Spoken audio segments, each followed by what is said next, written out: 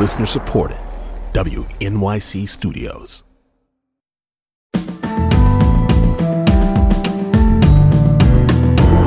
From WNYC Studios, it's Brian Lehrer, a daily politics podcast. It's Monday, September 19th.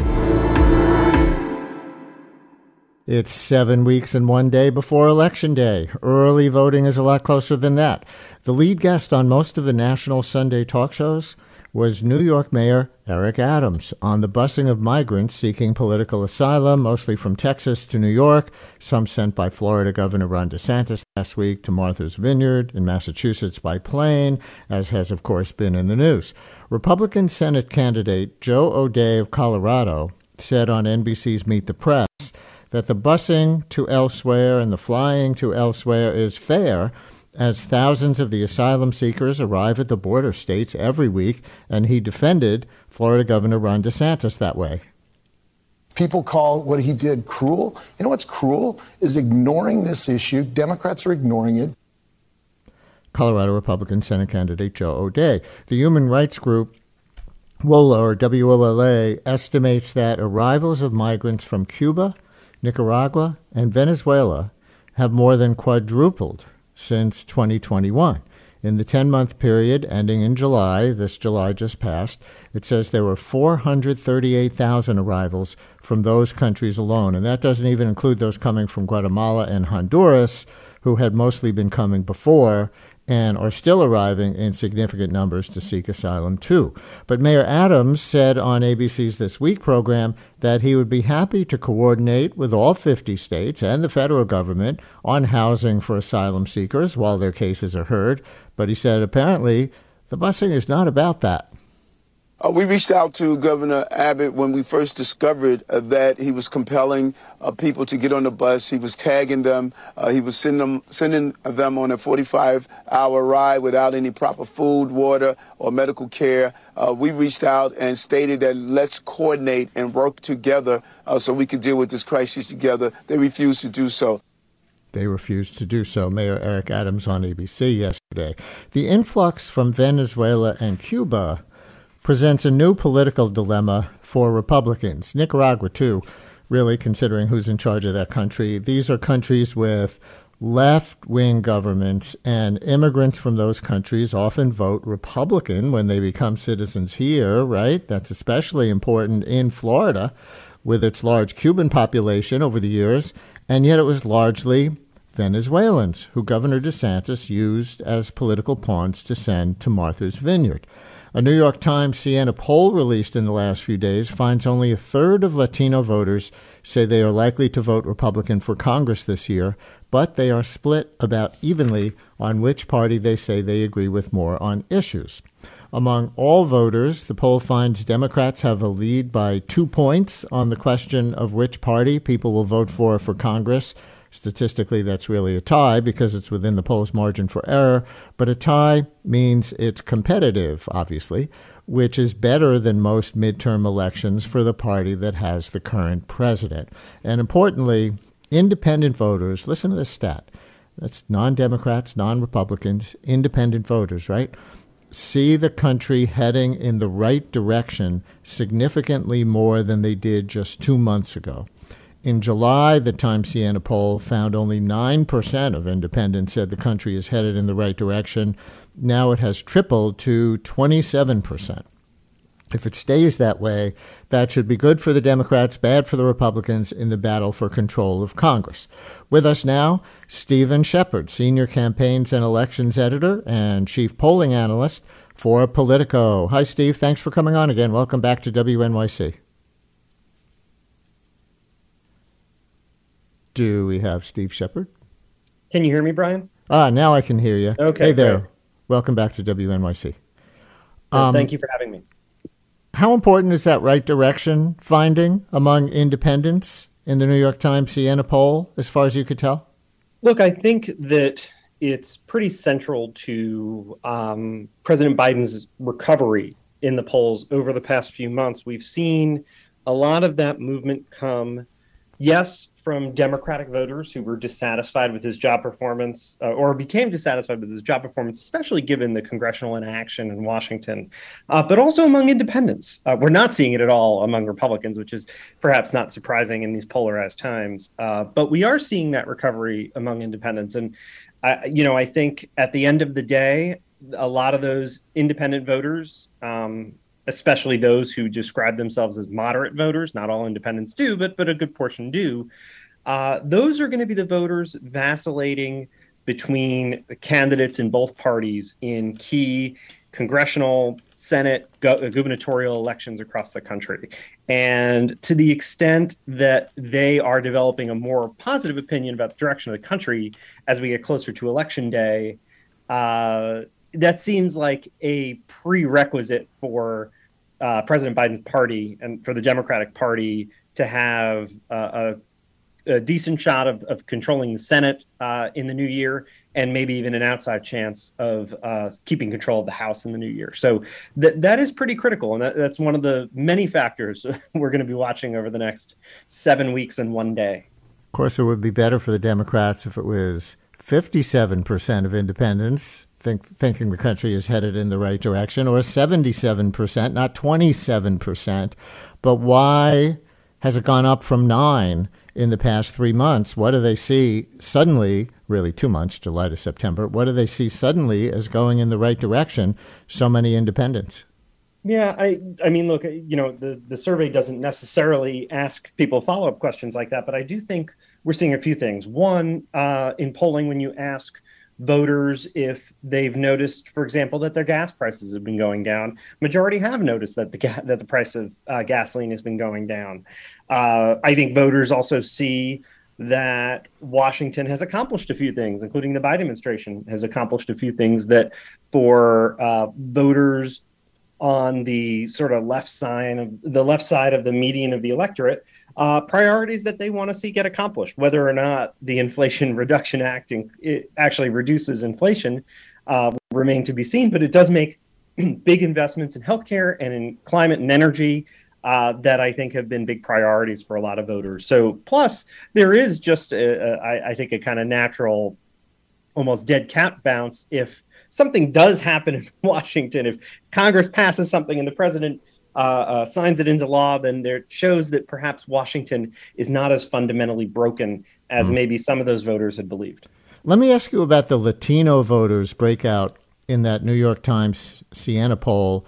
Latinos are a big battleground population group in swing states this year. I mentioned in the intro that the Times article on their poll said only a third of Latino voters say they are likely to vote Republican for Congress this year, but they are split about evenly on which party they say they agree with more on issues. Does that represent any kind of change in the last few years? First, I want to give some props to the Times and Siena College for doing sort of an ambitious oversample of Latino voters so that we could even have this analysis. If you read the Times' Nate Cohn, his new newsletter, that he is publishing in the run-up to the midterm elections, he talks about what kind of investment actually required to call people, to use interviewers who speak both English and Spanish. In other polls for Spanish speakers, they are identified by an English interviewer, and then a Spanish interviewer has to call them back later in order to conduct the survey in Spanish. And so there's a concern about whether you're getting the right mix of Latino voters. This is a big concern for all polling. The Times put in the investment to have bilingual interviewers at the front end. It is our best look, I think, at the opinions of Latino voters going into this election that we've had so far, and that we maybe will have at all until November 8th, and voters we actually start to see the results of the election. It is a slight change. I think it shows that, Republicans just more broadly have the advantage on some of those issues like the economy, where you see among Latino voters a group that Democrats are leading by more than 20 points in this poll, that they're essentially even on which party they think would do a better job on the economy. Kind of speaks to, I think, Republicans' broader advantage more than a specific advantage and specific inroads with Latino voters. When it comes to other issues, like including immigration, it is Democrats with the advantage in this poll. And I think that does point to, and this was one of the sort of big takeaways from the Times article, that, Republicans will have to see what happens. And there are areas of the country like South Florida and South Texas where this might not be true. But broadly speaking, nationally, when you include big Latino populations in states like California and Arizona, it might be that 2020 was the high water mark for Republicans, just nationally speaking, even if they do flip one or two of those districts in South Texas, the three that they're targeting there, even if they do hold on to the two congressional districts in South Florida that they flipped in the 2020 election, which they're widely expected to do, partially thanks to redistricting down there. So I think that, we'll have to see if Republicans do make broader inroads, or if 2020 was at least their modern day sort of high watermark, and without Donald Trump on the ballot, it's difficult to replicate that performance or improve on it. Well, with the busing or flying by Abbott and DeSantis of people from Latin American countries coming here to seek political asylum, if we can assume one main reason for doing it right now is to get those headlines that they're getting and help Republicans nationally in the midterms, do you think they're making a political calculation that these political stunts won't alienate Latino voters as much as they will attract certain white voters to come out and vote GOP? I think that's one possible assumption, but I would also point to both Greg Abbott and Ron DeSantis are on the ballot this fall, but both are widely expected. They're significant favorites against Beto O'Rourke and Charlie Crist in those states, respectively. The other calculation that they might be making is for both Abbott and DeSantis. We spend more time, I think, on talking about Ron DeSantis, but certainly Greg Abbott also falls into this category. Their ambitions likely lie beyond their home states, and they're likely thinking about a future campaign for the Republican presidential nomination, whether that's in 2024 or beyond. And so, I would also keep that in the back of your mind. Not just will it help or hurt their campaigns for reelection, will it help or hurt Republicans in the general election this year, but also what does it mean for Abbott and DeSantis to get the headlines at this time when, typically speaking, we see the first declarations of candidacies in a presidential election coming in the 1, 2, 3 months after the midterm elections, which means, if the midterms are 50 days from now, we may be 2.5 months away from seeing candidates start to declare that they're running for president. And so in 2024. And so I would just keep that in the back of your mind. And ultimately, even if Republicans do make further inroads among Hispanic voters this year, the electorate, especially in the early states, that will help pick the next presidential nominee in Republican primaries and caucuses is just much wider and does not have a particularly large share of Latino voters as part of it. Yeah, you didn't say much wider. You said much wider, right? That's correct. Yes, I said much wider. Sorry. Just so it's clear to our listeners what that context is. Yeah, and President Biden himself said on 60 Minutes last night that he would wait until after the midterm elections to declare whether he's going to run for re-election, but he used that very near-term marker, November 8th, the midterm election day, as the point after which he might say at any time. You had a piece on Politico the other day called, "Is Florida Officially a Red State?" No Democrat has won for president, senator, or governor there in a decade, meaning no statewide vote. Conservative Cubans, whose families fled Castro, are a vital constituency, as we all know. But Venezuelan immigrants generally share those politics because of the left-wing strongman Chavez and now Maduro down there. But DeSantis sent largely Venezuelans to Martha's Vineyard last week as kind of an unwanted population. Do you see any signs of a backlash? I don't know that we see signs of a backlash yet, but I am kind of closely monitoring the reaction of some other politicians in Florida. I think as they try to figure out which way the politics are going to swing on this, whether that's Marco Rubio or some politicians down the ballot, the two South Florida Hispanic members of Congress who flipped Democratic seats in 2020, for example, Carlos Jimenez and Maria Vargas Salazar, also someone like Mario Diaz-Balart. I think we do need to kind of pay close attention to see how they're reading the politics there. Certainly, this is not a move without political risk for Governor DeSantis, to the extent that he was personally involved in making this decision. And I think there are a lot of unanswered questions about that too. So I think the politics are kind of up in the air here. It does seem like the kind of thing, and we'll wait to see what the polling shows.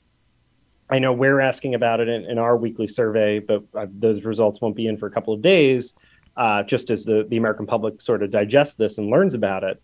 But it does seem like it's going to be popular among Republican base voters. But whether that translates to the electorate in Florida, for example, where Republicans do lean on a significant share of Hispanic voters, including some with the ethnic and ancestral makeup that you described, I think we're just going to have to wait and see how that plays out.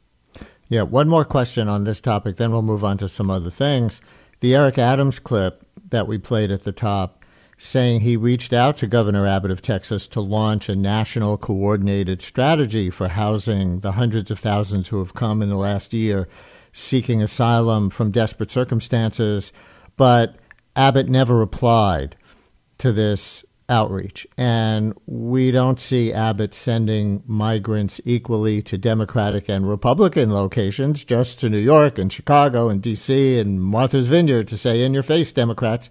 In your analysis of the polls, how motivating an issue is this to Republican voters around the country in districts that are not directly affected one way or another, but that might be important swing districts this year, as they kind of, are spectators on this?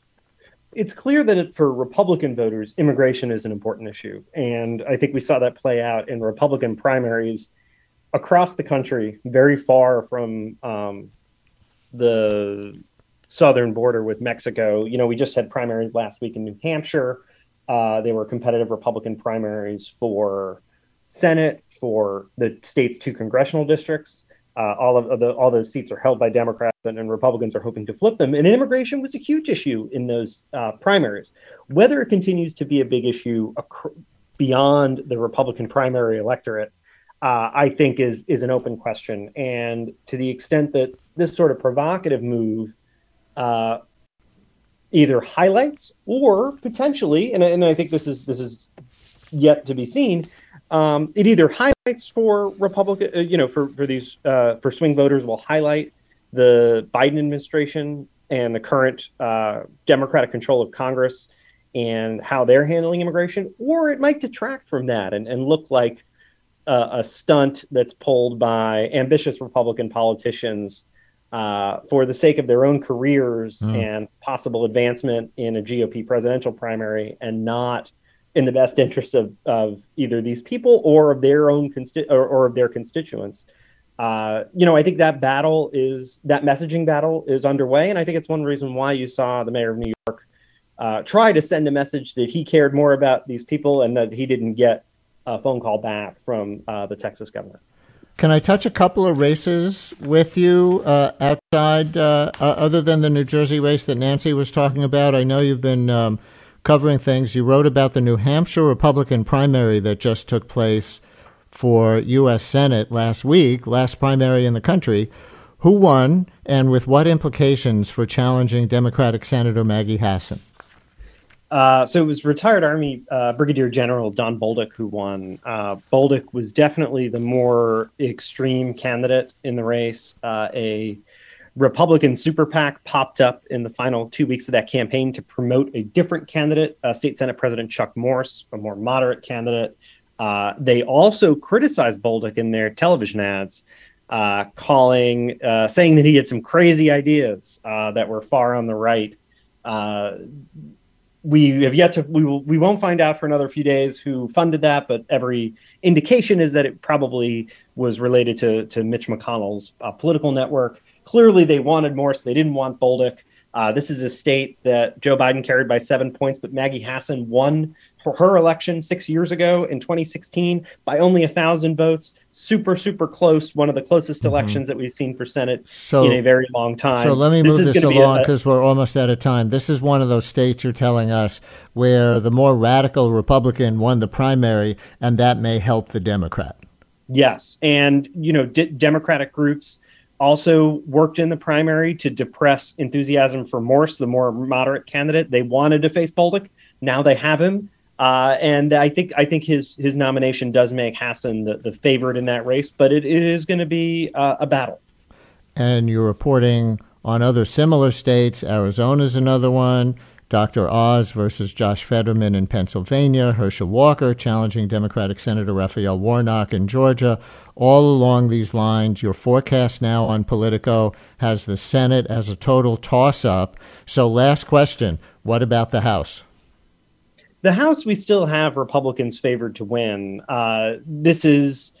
They have a number of advantages, including in redistricting, where, as Nancy said, that the Democratic map that was adopted by the state's redistricting commission sacrificed one of their seats. Malinowski still has a chance to win, but he's the underdog, as Nancy described. And that happened in a lot of states across the country. Republicans have an advantage coming out of redistricting. They have a little bit of political wind at their back, though certainly less so than they had a few months ago. And these races are also nationalized in a way that some of these Senate races, voters in Georgia are going to know a lot about Herschel Walker. Voters in Pennsylvania are going to know a lot about Mehmet Oz. That's not necessarily going to be the case in some of these congressional districts, where even some of the more extreme Republicans who won primaries might still be able to survive in the general election in swing districts, because voters just don't know a lot about them, and they'll choose the Republican candidate as a check and balance on Democratic control of Washington. Steve Shepard is Senior Campaigns and Elections Editor and Chief Polling Analyst for Politico. Thanks for coming on again, Steve. We really appreciate it. Thanks for having me.